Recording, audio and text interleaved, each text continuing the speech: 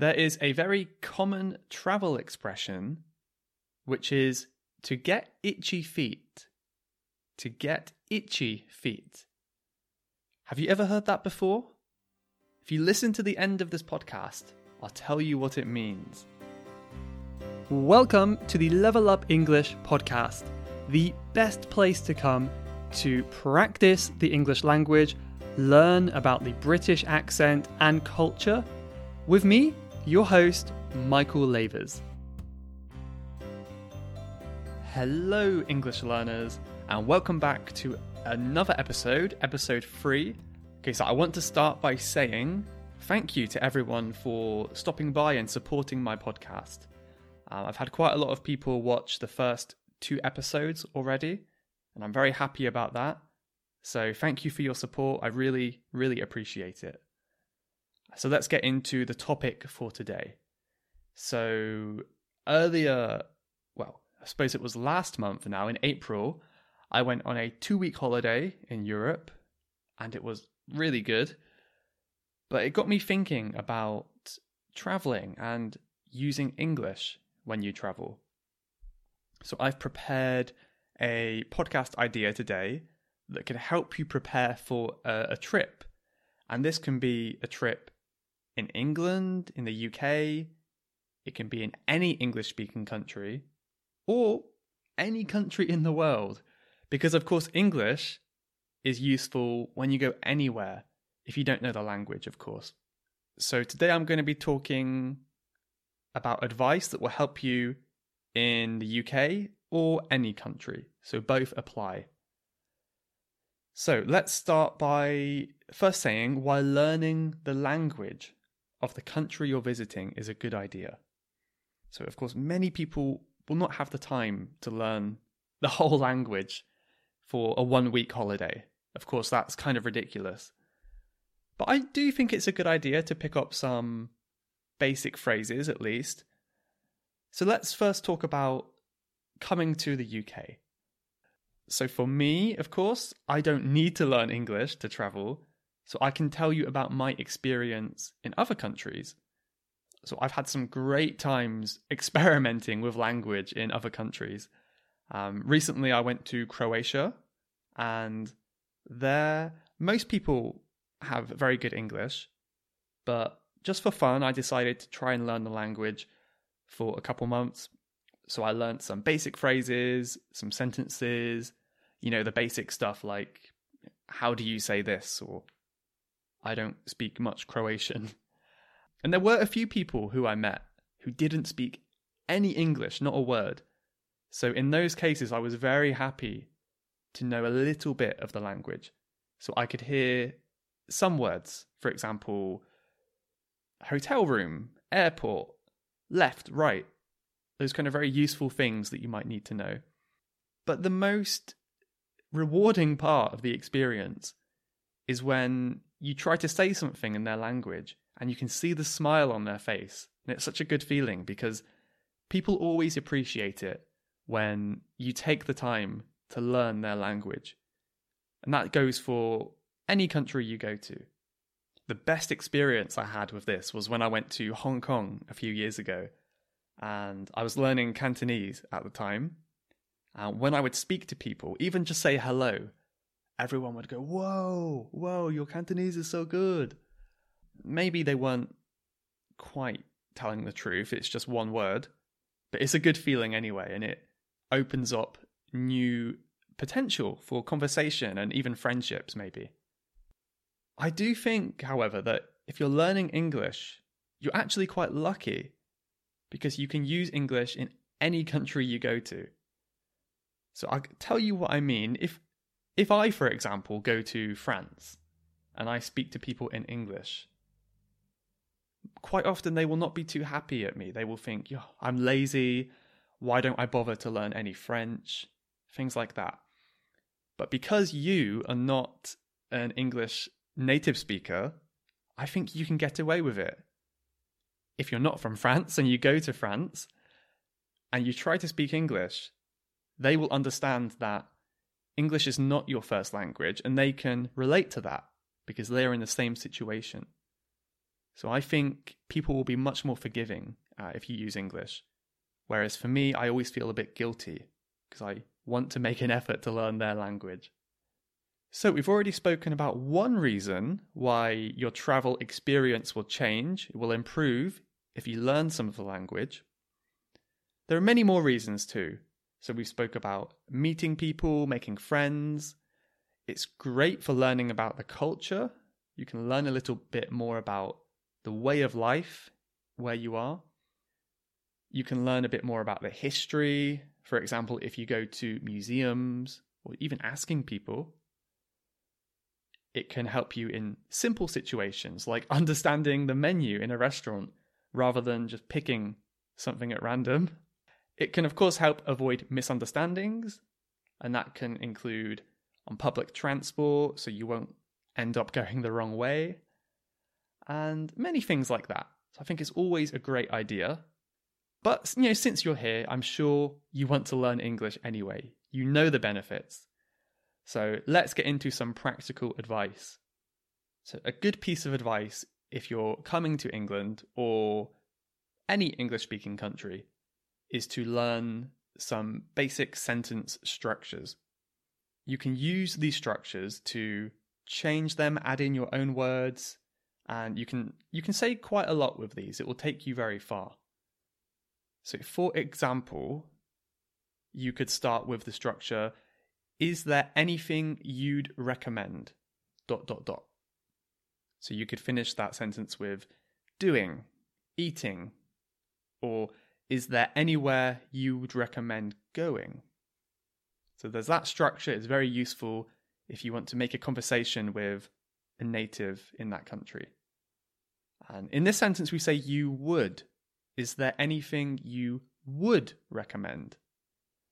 So that would maybe is a bit confusing if you translate it into your language, but it basically is there for politeness. It's less direct. And in England, being polite is very important. Another structure you can use is I have no idea, which really means I don't know at all. I really don't know. So you could say, I have no idea where I am. I have no idea what to do. I have no idea what food to order. So it's a really useful expression that tells someone that you are completely clueless. You really need their help. And it's a very casual expression too. My final tip about talking to people in the UK is to talk about the weather. Of course, we always talk about the weather. So if it's a little bit hot, maybe, above 20 degrees, you could say, it's boiling today, isn't it? It's boiling today. If it's the opposite, maybe it's below 5 degrees Celsius, you could say, ooh, it's freezing. It's freezing. So maybe you could tell British people love exaggerating. So 5 degrees is not so cold, but we will act as if we're freezing. So those are two words you can use. But of course, I haven't spoken about the rain. So hopefully, if you come to the UK, you will not get any rain, hopefully. Maybe try come in the summer. But if you do, there's two expressions you can use, and that is, it's tipping it down. So if the rain is very heavy, very, very heavy rain, you can say, it's tipping it down. If the rain is a bit lighter, and it's kind of landing on you gently, you can say, it is drizzling. Or, as an adjective, it's a bit drizzly. So these are very good expressions you can say to strangers, to people in a restaurant, anyone you want. And you'll say, oh, it's boiling today, isn't it? And they might reply with, yeah, it's great.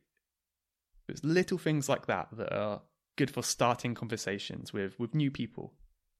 One thing I would also suggest is maybe before your trip, you could have 1 or 2 lessons with a teacher, an English teacher, or a teacher from the country you're going to, and they can help you with any mistakes, or serious pronunciation issues you have before the trip. So that's quite an inexpensive way to help brush up on your English before you leave. One mistake I see many people making when they are learning a language to travel is that they're learning kind of useless language. So maybe you're studying like a list of vocabulary that's called travel phrases or something. But a lot of them do not relate to you. So for example, maybe you are learning different names of meat. You're learning how to say lamb, pork, chicken, but you're vegetarian. So it doesn't make too much sense to practice those names too much. So what I would suggest is thinking about what you would like to do when you go on holiday. Think about the activities. Do you want to go to lots of Indian restaurants? Do you want to go cycling or skydiving or hiking? Think about what you want to do and maybe research some websites. So visit the websites of the activities you want to try and read about it in English. And then you can study the language directly on that website. So the language that you're learning will be directly applicable to what you want to do on holiday. I think that would be a great idea. The last piece of practical advice that I would like to give you on language is, of course, British politeness. So this will change depending on what English-speaking country you're in. But in the UK, it's very important to be indirect. So rather than saying, open the window, you might say something like, please, would you mind opening the window? So make it longer. This can be quite difficult, especially for beginners. It's a lot of words, modal verbs to remember, that kind of stuff. But there are some basic phrases you can remember. So firstly, the difference between I would like and I want. Generally, avoid saying I want to other people. So say I want when you're talking about yourself. Like, oh, I want to go to bed, or I want to go back home, but you're talking to yourself. But if you're asking other people for something, say I would like. It's much more polite. For example, I would like a coffee, please. I would like a bedroom with a big window. So more useful phrases that you can use to ask people for help is, please, could I have? So you could say, please, could I have a sandwich? Please, could I have a discount, maybe? So you could say could, can, or may. These are all very similar. In order from least polite to most polite, you go can. Can is not bad, but it's not super polite. Could is the most common. It's a bit more polite. And may is really polite. So you could say, please, may I have? So if you want to be super polite, you could try saying that. Another one you could try is, would you mind if? So that you're giving them the option of helping you. You're not forcing them to help you. So here are some examples. Would you mind if I turned down the heating? Would you mind if I smoked in here? And finally, always say please, sorry, and thank you. So it's very difficult to say this too much, actually. So whenever you're asking something, say please. Whenever someone does something for you, say thank you. And we always say sorry. Even if you're not really sorry, you can say it all the time. You can say it, sorry can mean I didn't hear you. Like, sorry, can you repeat that? Sorry can mean excuse me. Like, sorry, I'm late for my train, let me through. Or even if someone bumps into you on the road and they walk into you, you might want to say sorry, even though it's their fault. But that's very common in the UK. The really good thing about travel is that you can make a fool of yourself and no one will see you again. It's great. It's really good. So you can embarrass yourself. You can say the wrong words. You can mess up your grammar. Maybe you'll feel really embarrassed. But when you go home, you will never see these people again. So travel is a great opportunity to practice your language, to get outside of your comfort zone and see how far you can take it. You could even try asking people questions, even when you know the answer. Maybe you know where the park is, but you want to practice your English. So you could ask someone, "Excuse me, do you know where the park is?" Because to be honest, we don't need to ask people many things anymore. You can use your smartphone for everything, for maps and questions and information. But you can still ask people just for fun. And I've got a story to share with you in a minute. But I want to share one more piece of advice for traveling to the UK specifically. So of course, many people will travel to London, which I recommend. London is a very nice city if you have some time to explore it. But it's really a good idea, in my opinion, to travel outside of London. So visit the countryside. You can visit Cornwall, which is my home county, right in the south of England. You can visit the Scottish Highlands and the beautiful mountains and the countryside. You could try visiting Wales or Ireland as well. There's so many beautiful places in rural England that I would highly recommend visiting if you get the chance. As I often like to do, I want to end the podcast today with a possible problem that you might encounter or you might experience. So when you're studying at home, in your room, on your computer, maybe you feel quite confident with your English. You know a lot of grammar, maybe you've even tried speaking to people online, and you feel confident. But when you actually go to an English-speaking country for the first time, many people will feel quite discouraged. They will realize that English isn't as good as they thought. And this is a very normal thing to happen. When you're in your comfort zone at home, your mind can think very clearly and you have a lot of time to think about what you know. But when you're in the real world and you're talking to people who maybe they're not so patient because they don't know what it's like to learn a language. So when you're in that situation, it's really difficult to think about the right grammar and the words and vocabulary you've studied before. But don't get discouraged. It's just a temporary setback. It's very normal. For example, in 2016, I went to Japan for the first time. And I had studied Japanese for 6 years before that. And I felt very confident in my ability when I was at home. And when I got to Japan, I started speaking to people. I couldn't say anything. It was so embarrassing. And I realized I hadn't spent enough time practicing in the real world. And I think I'll come back to this story in a future episode. I think it's a good one to talk about. But yeah, I think I will leave it there for today. We've been about 20 minutes. So if you are planning to go to the UK soon, or you're planning any holiday soon, let me know where you're going. I'd love to hear your travel plans. And also let me know if you're doing anything to prepare your language for that trip. Hopefully you found some interesting tips or advice in this podcast.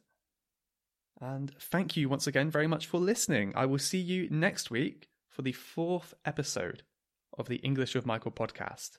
Thank you and bye-bye.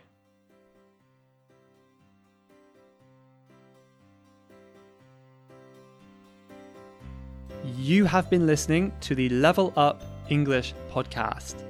If you would like to leave a question to be answered on a future episode, then please go to levelupenglish.school/podcast. That's levelupenglish.school/podcast. and I'll answer your question on a future episode. Thanks for listening.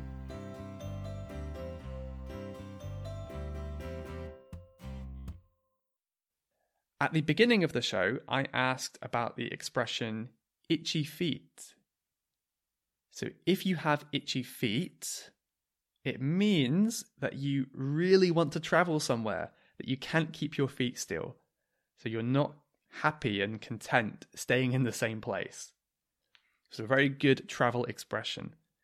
So do you have itchy feet, or are you quite happy staying at home where you are?